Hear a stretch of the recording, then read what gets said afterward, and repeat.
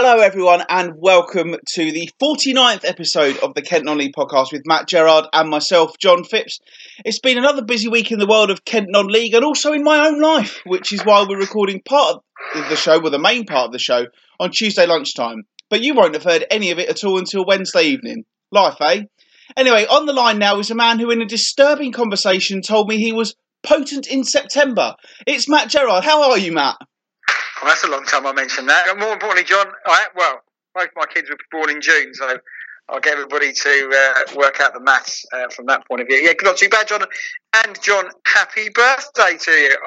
Is it 35 today? Oh, I wish. I'm 37, Matt. 37. I've done you well. You're looking good on it, mate. There you go. 37. 3 years before the big 4-0. But no, happy birthday. What did you get? And socks? Yeah, but Links? basically just a lot of clothes. Yeah, I think the first present I opened was some socks. And we're going away for the night, so that should be quite good fun. Hopefully, get anywhere nice. We're going down to Eastbourne, actually. Oh, very nice, very nice. Yeah, and the socks, I quite like a flash pair of socks.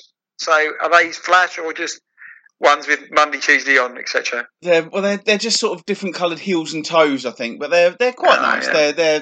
They're not bad, you know. I mean, I am 37, so you know I can't be expecting to get lots of exciting presents at my age, but I've done all right, and you know I'm very grateful for everything that I've got and all the well wishes that I've had on social media from my friends and family and everything. So, did you get any Links Africa?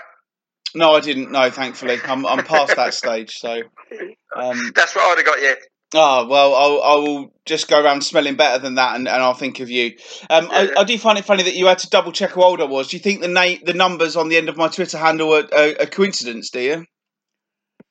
I did think you were 82, so that means, well, that's ridiculous. My maths, I said 35, should have been 36 then, didn't it? But no, you are.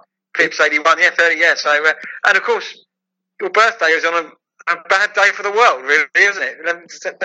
9/11 today. Well, indeed, 17 years ago. Crazy. Some would say that 11th September 1981 wasn't a great day for the world. But no, yeah, it was my 20th birthday. So it's always quite funny, really, because all the big anniversaries are kind of big days for me. So the 10th anniversary was my 30th.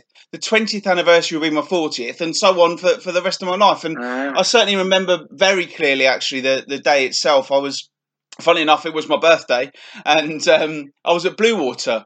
And I spoke to my mum for some reason, and this was obviously before the days of Twitter. You were getting some links then, weren't you? I probably was getting some links. I don't know what is he on about with links, but I was. This was obviously before the days of social media, so I'm like just out and about, and I must have rung my mum for something, and she said, "Oh, have you heard about what's happened in New York?" And I said, "No, I haven't." And she sort of briefly told me what had gone on, and I remember walking into Dixon's. And there was just a load of people crowded around the TV screens watching it. And by the time I saw it, both the towers had fallen. But I always used to say nothing exciting ever happens on my birthday. And that kind of proved me very wrong, didn't it? But yeah, awful day. And obviously, been reading a bit on social media. I think my birthday is one of the only ones in the world that actually trends every single day, every single year. September the 11th does trend because that is the date. And obviously, reading through some of the things, obviously, so many people passed away that day, and I do always think about it as you would do on your birthday. But you know, obviously, people will be hearing this on Wednesday, so if you do want to send me a birthday greeting, we'll go for now belated happy birthday, as it will be Wednesday evening. But I am going to add some bits and pieces in about the games that have happened on Tuesday night and maybe Wednesday night, depending on how late I get back. Matt, we've obviously talked about me and my birthday, but how are you, and how's the running training going? Yeah, well, I'm doing it every couple of days. I've done a bit, so ahead of the thing from that.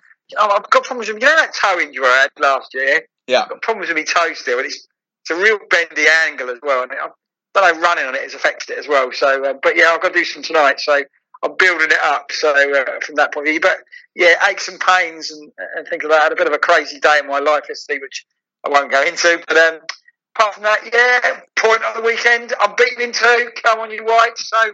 Apart from that, has anything else crazy happened? No, just living the dream, as they say, and yeah, that's about it. Really, and football, and it's been a busy time, and I've any new programs. Yeah, I've mentioned Dress to Impress, didn't I, last week? Yes, you did. Yeah, and I did another program.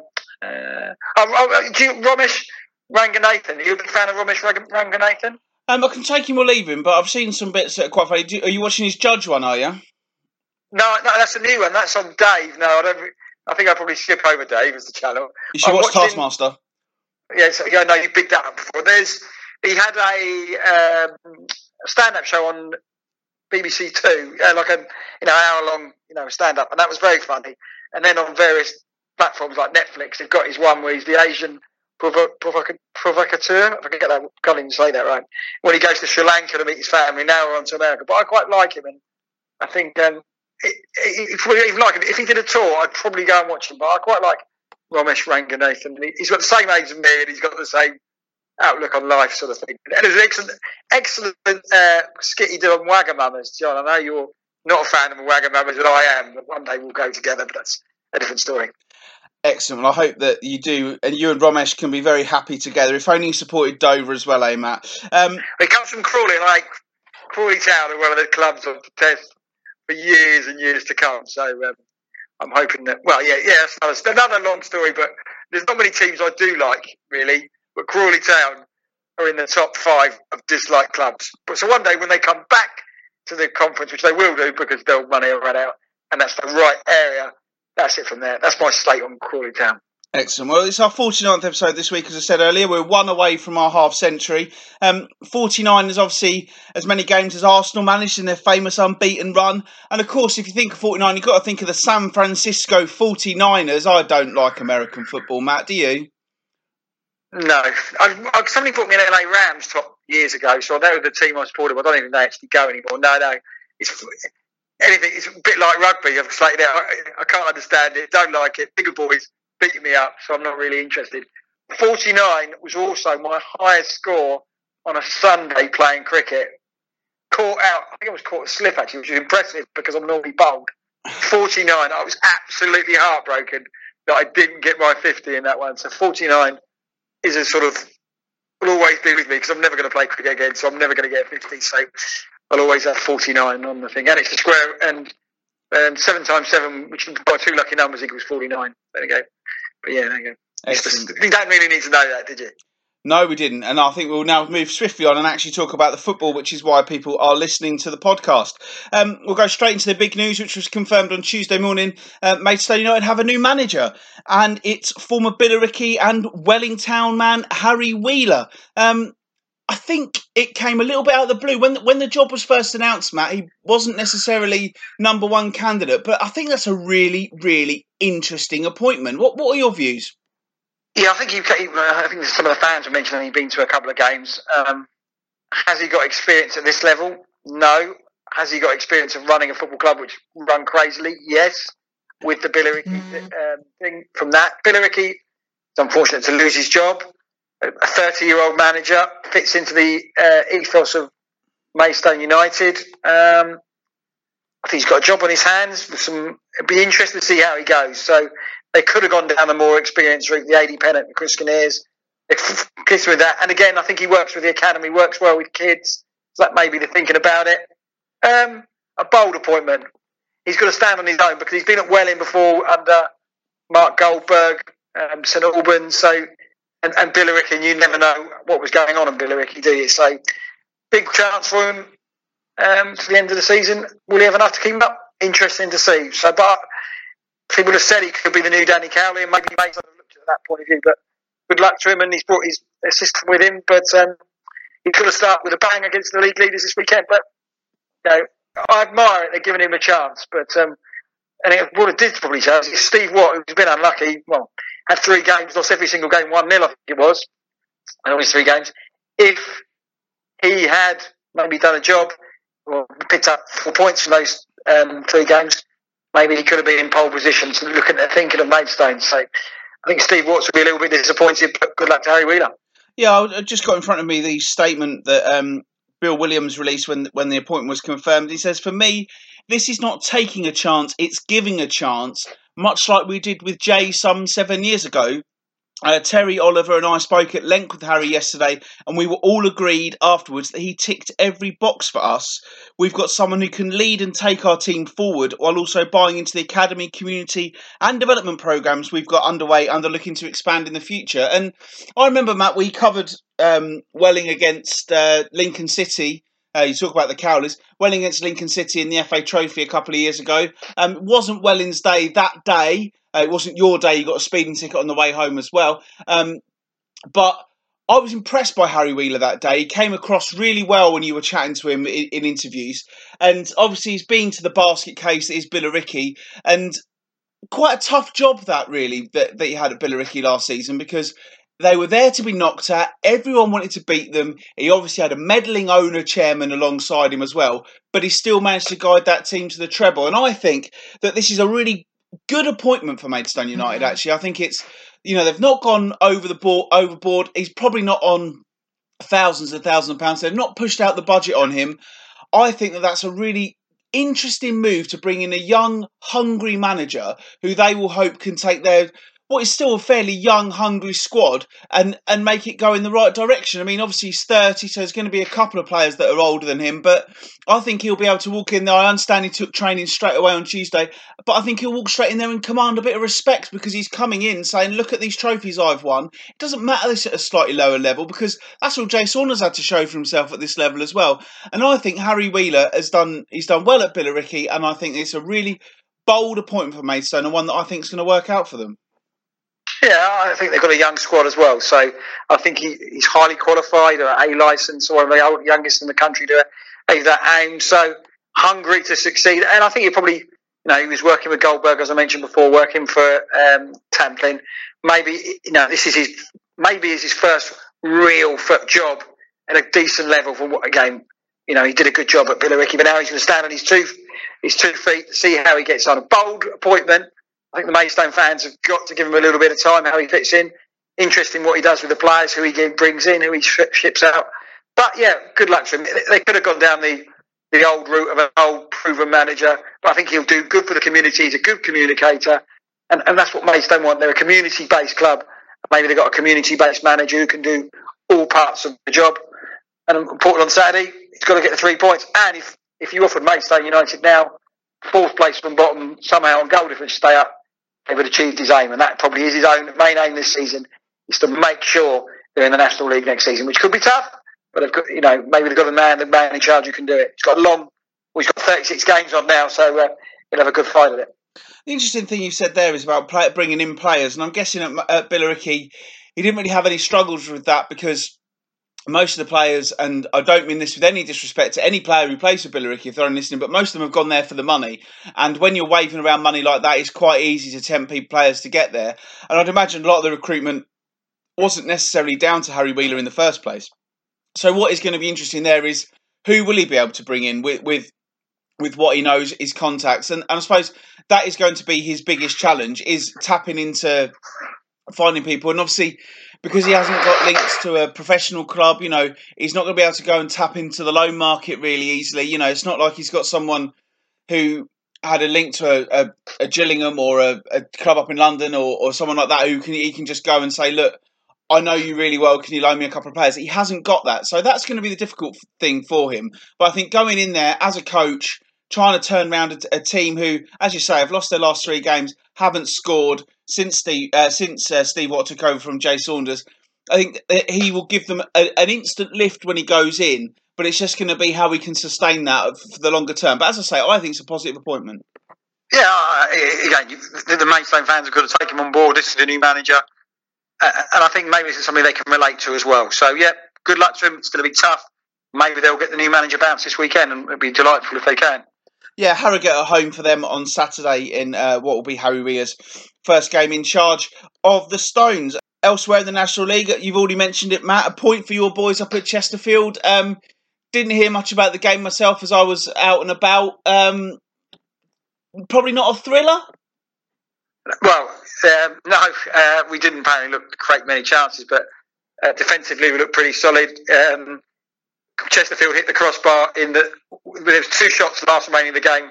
Their first shot hit the crossbar, their second one hit the post. So And I was at a game when I saw Tashbach got sent off with professional handball in the 90th minute. With my heart saying, "Oh, he's giving away a penalty." But no, it's a point again. People I've got is that we look good defensively, but pretty powder puff up front. So it's a result, and it comes in. I know it's early doors, 11th game of the season, and it comes to a big game against Solihull because Dover could be out of the relegation zone if they've got it. And they've got momentum now. Two decent performances the last two games. If you'd have offered me, at the start of the season, you go to Chesterfield and get a point, and maybe a draw against Ebbsfleet, you're taking your hand off. So maybe we're moving in the right direction, and Solihull to come, got to win your home games, even though Solihull are a decent side at this level now. Yeah, interesting as well. You talk about Tashbach there. We haven't really mentioned him so far since he arrived, but I did touch on this on social media that he had a big part in a playoff farce about 3 years ago in the Isthmian League, what is now the Bostik, because he was ineligible and he played for a couple of games for Enfield, and Enfield had 6 points deducted the day before the season finished, and then they appealed it.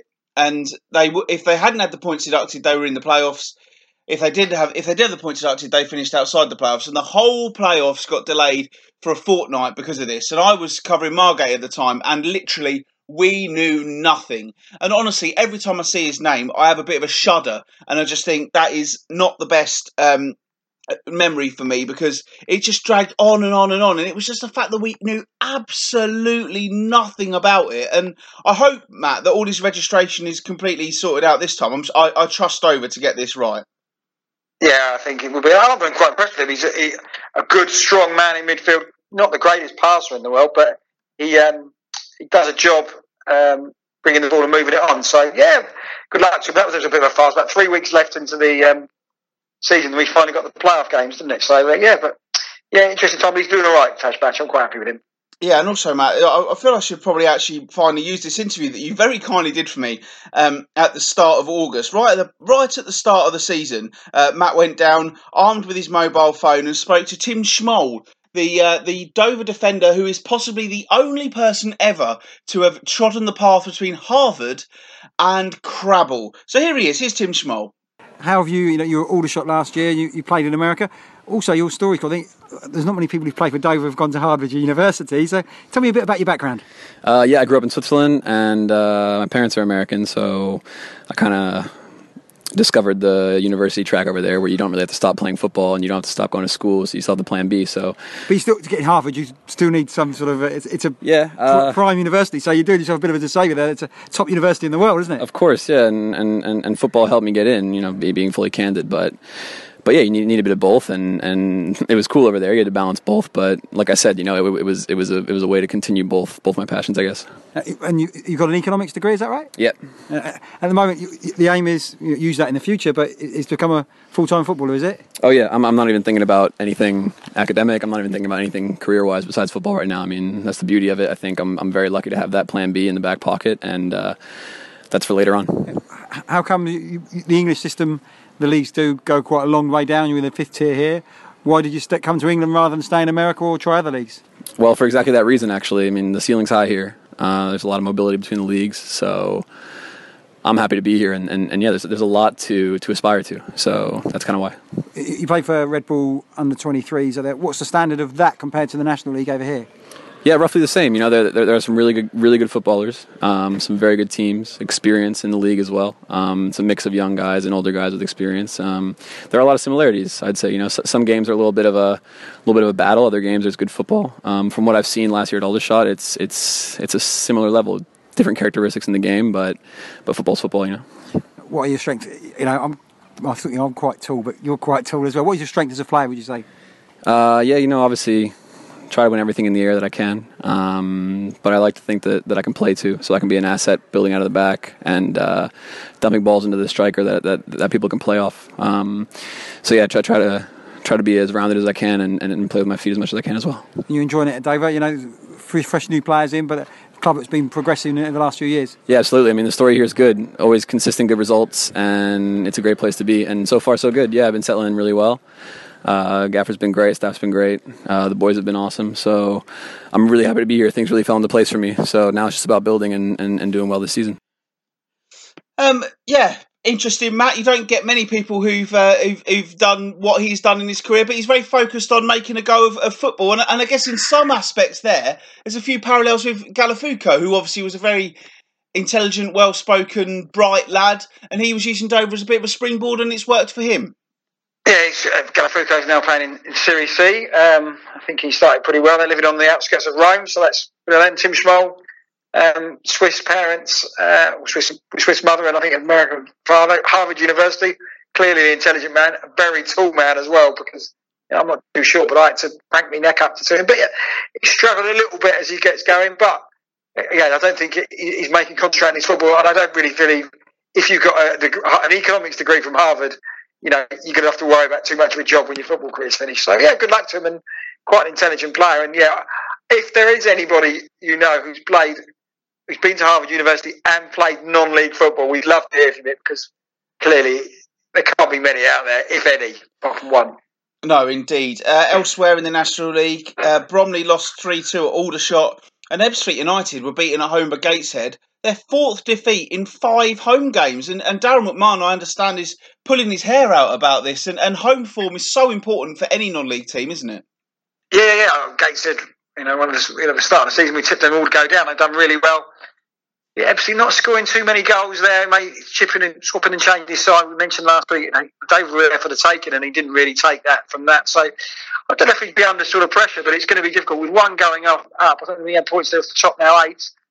They probably can get back into it, because they had that sort of sticky run in the early part of last season when they only draw matches. So I still think they can get in the playoffs. Just a little bit of quality and consistency. And I've got to go to Wrexham this weekend as well, which is a tough one. But it wouldn't surprise me if Ebbsfleet got one there and win. They just need to up the ante a bit. Maybe there's a little bit of pressure on them, because everybody expects them to do well with the budget they've got and how they ended last season. Who've the Whites got Saturday, mate? Solihull Moors. Of course. At home. We know 3 games unbeaten will be good, because we don't normally.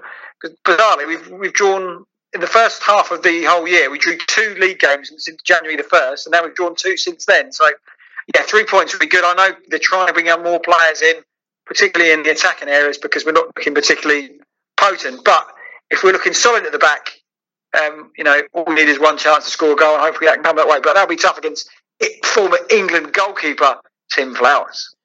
Well, indeed.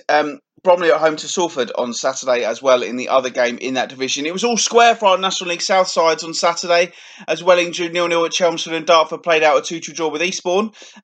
Darts are away to Billericay on Saturday, while Welling are at home to East Thurrock. Both those sides learned their FA Cup fates on Monday as well, and they weren't alone, as a number of Kent sides also made it through to the second qualifying round.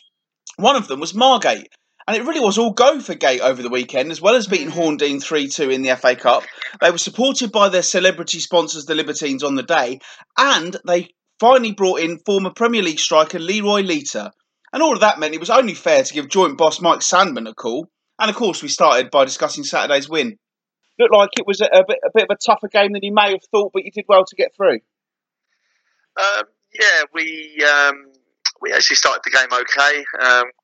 Created a couple of chances, hit the bar twice, and then we conceded a goal on the run of play, and that changed the perception of the game completely.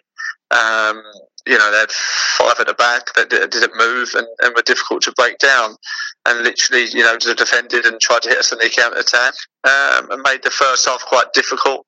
The goal just before half time made a massive difference, and then the second half it was a very one sort of game in terms of, for 43 minutes we were very dominant, and they very rarely got out their half. And at that point you're looking at finishing the game 3-1. Thinking, okay, we didn't start particularly well, but actually a good response second half, and we won the game quite comfortably in the end. But we towards the end become a little bit sloppy. In the 90th minute, give the ball away cheaply. Henry's forced into a couple of saves in the same bit of play, and then we concede a goal with about 2 minutes to play.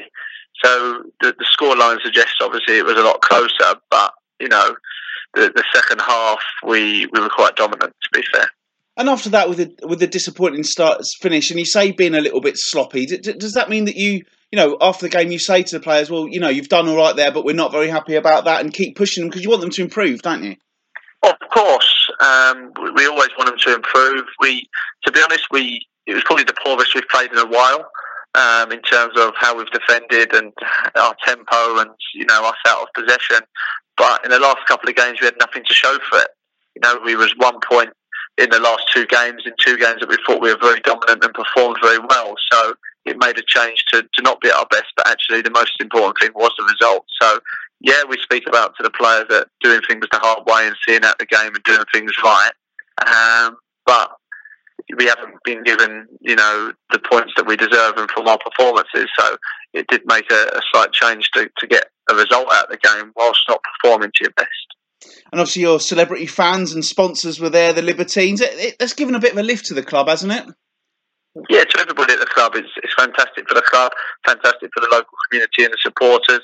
That Margate's getting the exposure that it deserves. We've got some fantastic people working at the club behind the scenes that do a great job, and it's credit to them that they've been able to get this massive sponsor into the club. So it's only good for everybody here. And of course, someone else who was in the stands on Saturday is your new signing, Leroy Lita. I was surprised to read that he's only 33, and I guess he's still got plenty of hunger in him. Yeah, absolutely. I think that's the first question everybody asks, and they go, wow, I was expecting to be a lot older. He trains Monday, Thursday last week, looked very sharp, looked like he was pleased to be in. He's going to be a massive addition to the group in terms of his experience and the level that he's played at, which is give everybody a lift as well. When you bring better players in to the group and more experienced players, that it gives everybody a lift and everybody wants to improve. And competition for places obviously makes it a better dressing room and a better place to be. And I guess obviously he's happy to be back. He's from the area anyway, but happy to be back playing good football, or hopefully a good standard here in England. Yeah, he contacted the club, wanted to be a part. Obviously, he started off at Margate, so he wanted to come back down. He came back from Thailand last year. Come in already, had a couple of training sessions, like I say, and enjoys it and wants to be a part of it. So it's pleasing from both sides, and I think he's just looking forward to getting back playing. And Saturday, he's available. His international clearance has come through, so it'll be good to see him in a competitive game. And generally, out of 10, what would you give the season so far? I guess you've had some highs and some lows, but you're still sort of mid-table, aren't you? Yeah, it's been an okay start. In terms of we don't feel that we picked up the points that we deserve, but we're a very young group in terms of the players that we brought in. Brought some youngsters in that are learning, improving. Young Jack Paxman, 20 years old, player of the month. He's never played at this level before, and we're giving these players the opportunity. We brought a couple of other young lads in for Saturday's game, George and Oko, and they were really pleasing, 2 wide lads. So we're starting to go in the right direction. Obviously, we've got Fisher. There's a long-term injury. Hopefully, in the next few weeks, we can see him back involved and back training, which will be a massive boost.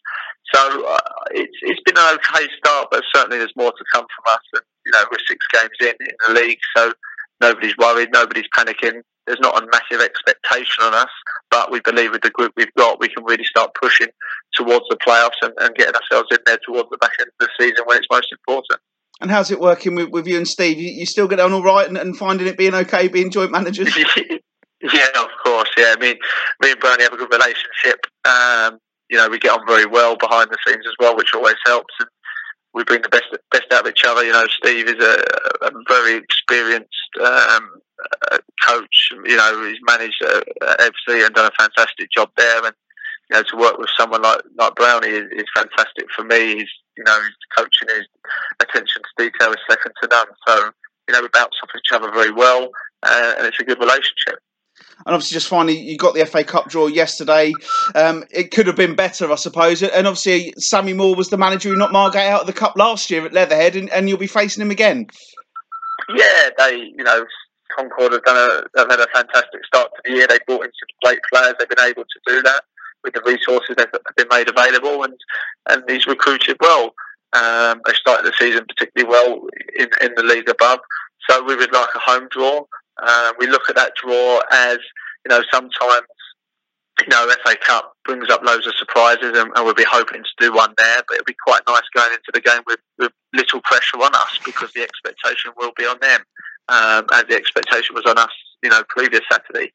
So we'll have that in our favour. But we feel that we've got a good enough group, and we've got good enough players in the group that actually could be playing at the next level up. So we're looking forward to testing our group, and I'm sure it'll be a very competitive game. Work in progress, Margate, should we say so far, Matt? But he seems pretty positive there, Mike. Yeah, it's difficult with the joint managers. We're expecting them to do a little bit better. That league's pretty wide open. They've got the players in, still got the core of last season, the experience, the Collins, the Rogers, and people like that. But a younger side comes in. And Leroy Lita, as you mentioned there, we knew his name, but we couldn't mention it in the pod last week. He can hit the ground running. He's a decent career. He's had a high level scoring goals in the Championship. Maybe he could be the final piece of the Margate jigsaw. But as you said before, Margate fans can be a little bit excitable when things don't go their own way, as any football fan can be. So we'll be pleased with that. And his background is around here, so the fans will be behind him. So yeah, off the pitch, everything's working right for Margate. I think the Libertines and the media they're getting from that maybe need a little bit of work on the pitch, and maybe that can happen this weekend and get some results and push them up the table, because really they should be looking at the playoffs. Do you happen to know the last club that Leroy Lita was playing for before he joined Gate, perchance? Somewhere in Thailand, wasn't it? Sisaket. All right.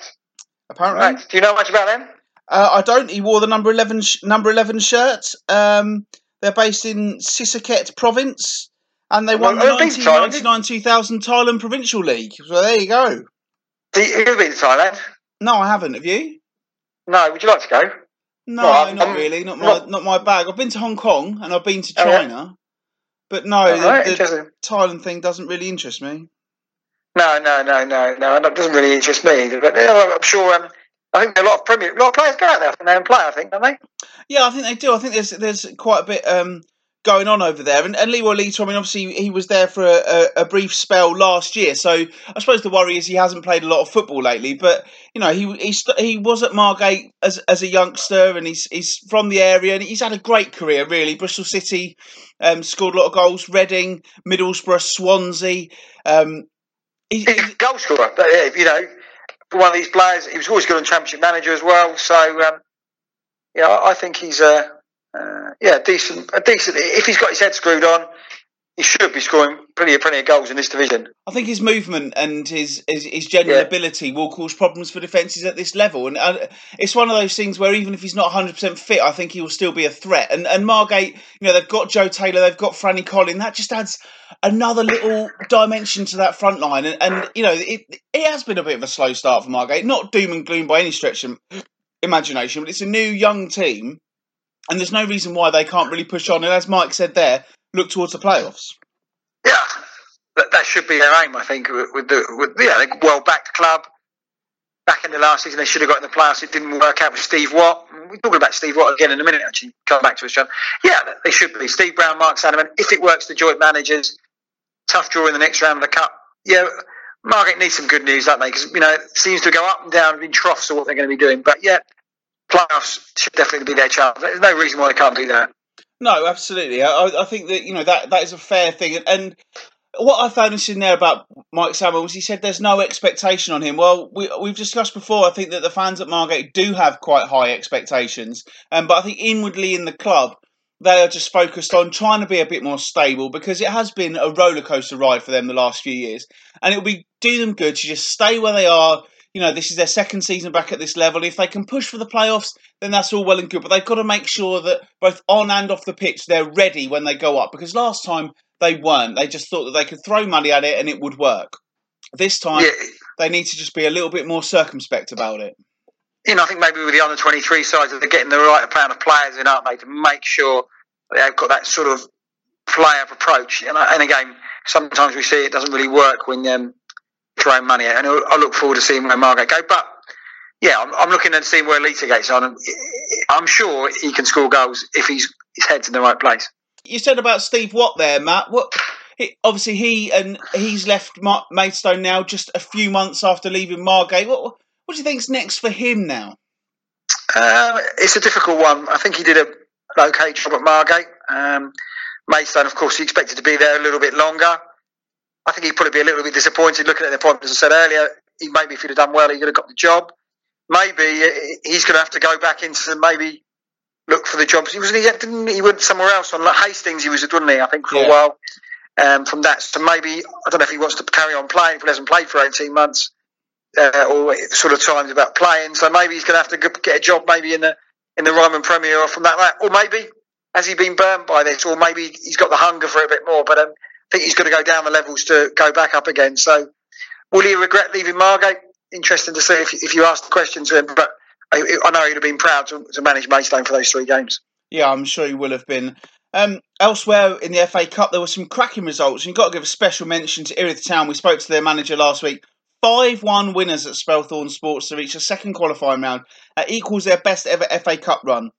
A few other teams also did really well on Saturday and needed replays. And we now cross over to, me, tomorrow for news of how they went.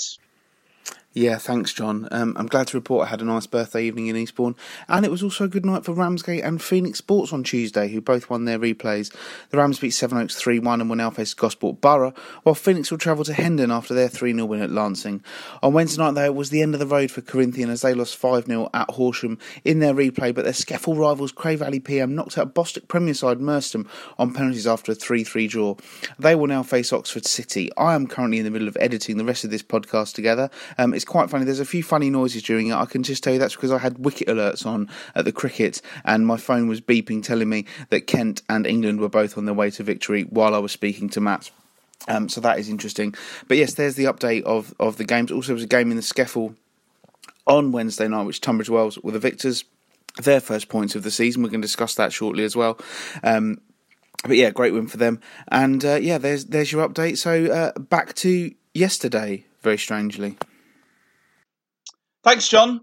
As well as Margate, Erith, and hopefully some of those teams from the replays, the only other team to actually make it through on Saturday were Tunbridge Angels, who were 2-0 victors in that Kent derby at Hythe. The rest of the results, though, some of them didn't make pretty reading, I'm afraid. Faversham 1, Worthing 3, Met Police 3, Cray Wanderers 2, Moneyfields 1, Thamesmead 0, Whitstable Town 0, Bognor Regis Town 5, Leatherhead 2, Herne Bay 0, Burgess Hill 1, Folkestone Invicta 0, and Sittingbourne 0, Gosport 1. And to be honest with you, Matt, the draw for the next round wasn't marvellous either.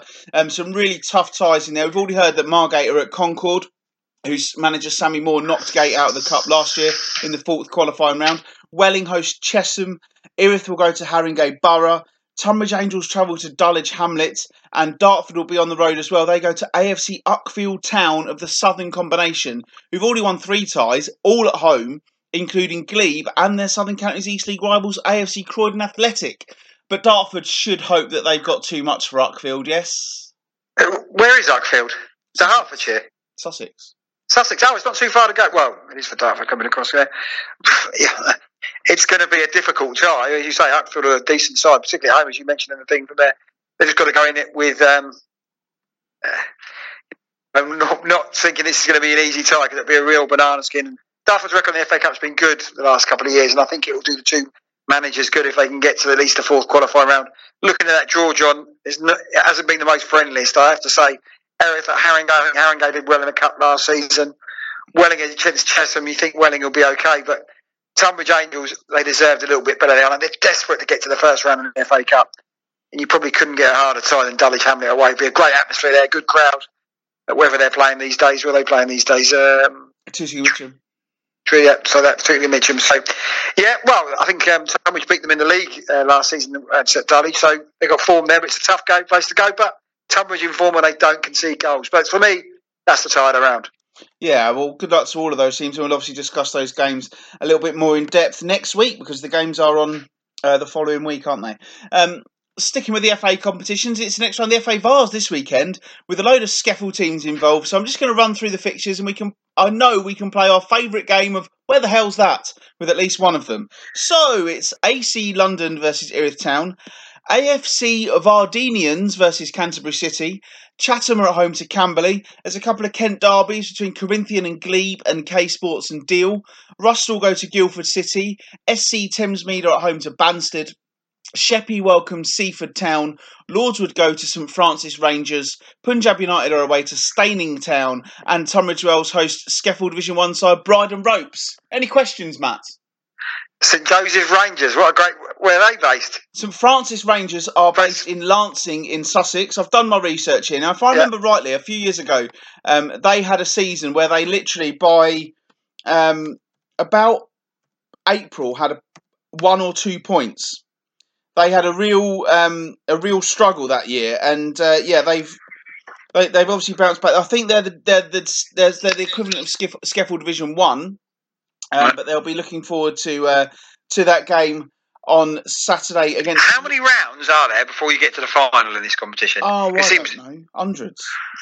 I don't you love it? How many AFC teams are there these days? AFC Vardinians. That sounds like some public school boy or something. Public school place, isn't it? Well, Vardinians. That's in Brighton, oddly, which I wasn't expecting, but apparently that's where it is. I'm just looking now to see the Staining Town community, wherever Staining is.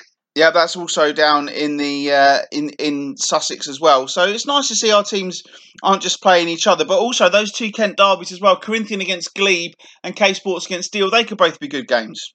Yeah, Deal, of course, with their double-decker bus they've got as a stand at the moment. I read somewhere that won it in 2000 and go from there. K Sports on the way up. Deal would love another run in the Vars. They're not going to win it, but it's a competition they've got there. Yeah, again. Second qualifying round, so we've got a long way to go yet. But I presume all the teams that are now in this competition are in it. There's nobody else coming any later, I presume. Don't be silly. No, there's still teams coming in the first round and the second round. There are, after these 2 qualifying rounds, there are 6 proper rounds and then the semi-finals and the final.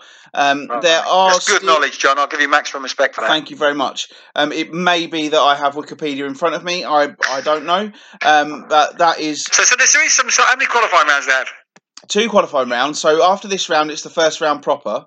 23 new teams join in the first round proper and 23 more join in the second round proper.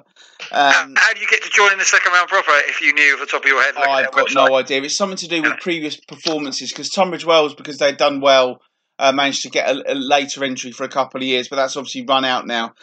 Just looking down, it starts with 638 clubs, the competition. They get it down to 2 by the 19th of May. So...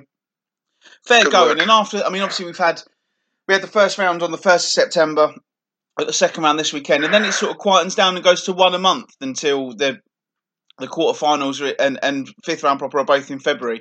But apart from that, it does sort of quieten down quite nicely. So, you know, it's a long way to go. If any of our teams who are playing this weekend are going to get to Wembley, they've got to win a lot of games of football. And the problem that they do have in some aspects is, you know, the money's not there. For winning this weekend, you get 725 quid. It's not really going to help these clubs progress. And in some cases, you know, you're going to be travelling a long way from home. I think Canterbury going down to Brighton, you know, if they lose that game, they'll only get 250 quid. Bit frustrating, that, isn't it? Well, they wouldn't cover the costs on that. They pump the money into the FA Cup, but maybe they will need to pump it into the trophy and the Vars to make it a bit more exciting for these teams. But of course, the bonus, I presume, once the Vars does go monthly, is that the Skeffel can finally get going again, because some of these sides aren't playing league games for a while, are they? No, exactly. There is one game in the league on Saturday, though, which is Beckenham against Crowborough. And there were actually some games at the weekend, with Bearsted beating Hollands and Blair 1-0, a 1-1 draw between Deal Town and Glebe, Fisher overcoming Sheppey United 2-1, Chatham hitting 5 as they won at K Sports, and a 2-2 draw between Rustle and Punjab. But yeah, as you say, Matt, it's I remember having these exact conversations with you last year.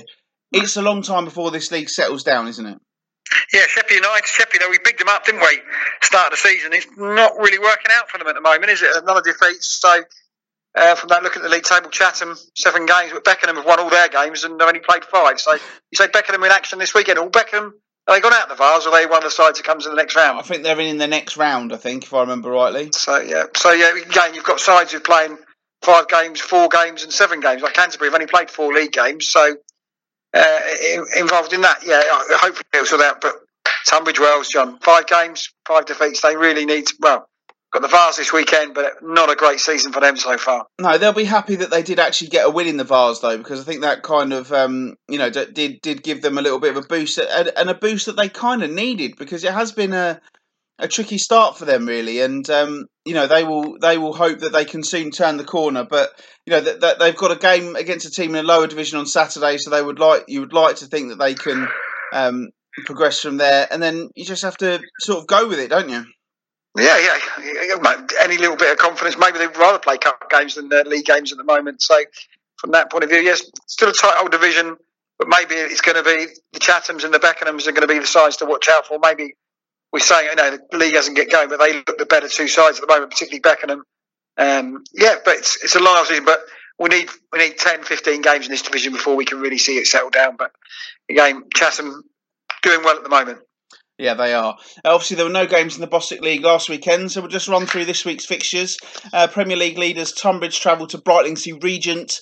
Folkestone have a chance for instant revenge for their FA Cup defeat when they host Burgess Hill, while Margate are off down to Worthing. And Matt, I hear Sussex and the coast is very good for weekends, and I would implore as many people as possible to consider spending their holidays in that area next year. #ad. In the South East Division, Ashford host Cray, VCD Athletic are off to East Grinstead. Herne Bay travel to Horsham, Hythe host Hastings, Phoenix meet Whitstable, Ramsgate face Thamesmead, Sevenoaks are at home to Haywards Heath, Sittingbourne meet Whiteleaf, and Faversham go to Three Bridges. Faversham, I would imagine, will be confident of winning that one, and Sevenoaks will be desperate to get their first points, won't they? Yeah, Sevenoaks, you can put in how they got in the FA Cup because they're playing the replay tonight. Big game for them coming up. So, yeah, again, I think Sevenoaks, I think they expected to have doing a lot better than they would do in the middle of September where we are now. But yeah, they'll be fine these times. But yeah, some big games for, again, just getting that routine of getting this, knowing this level. But I'm sure these sides will be all right. But good luck to Sevenoaks in their quest. And Ramsgate, Sevenoaks replay, which you'll tell me the score, which you've done earlier. I'll keep waffling about that. That sounds a real good cup tie. So whoever gets through will get real confidence going through on that one. Yeah, and obviously Ashford against Cray is a big game towards the top of that table as well this weekend because Cray have won all their games so far. Did they beat 10-0 last year? It was, Cray? Yeah, it was. They thrashed them. At Cray, they beat them very heavily, but this one is at Homeland, so that'll be tough. And obviously VCD have also still got a 100% record as well as things stand, and we've already mentioned Sevenoaks have only yet to score a point. Herne Bay are also winless, which they will be desperate to end that in their game as well. And that is pretty much it for this week's Kent Non-League podcast. It's felt like it's gone by pretty quickly, but it will be quite a long show, I'd imagine, once I've got around to editing this late on Wednesday night. I assume, Matt, that you're at the big game, Dover against Solihull on Saturday. Yeah, Dover. I was at the Gills on the Saturday, so they didn't do too well. But if you are a Gillingham fan, we have got Steve Lovell on our other programme on Monday. So if you do like Kent football and you do like the Gills, please feel free to ring in. We've got like a Gillingham 606 special. We're not allowed to call it that. Monday. Are we? No. I got told by the big boss man we don't call it a 606 special, but it is a Steve Lovell Gillingham phone-in special. There is the. Why can't we call it 606 then? It's not 606. I don't know. I was told no.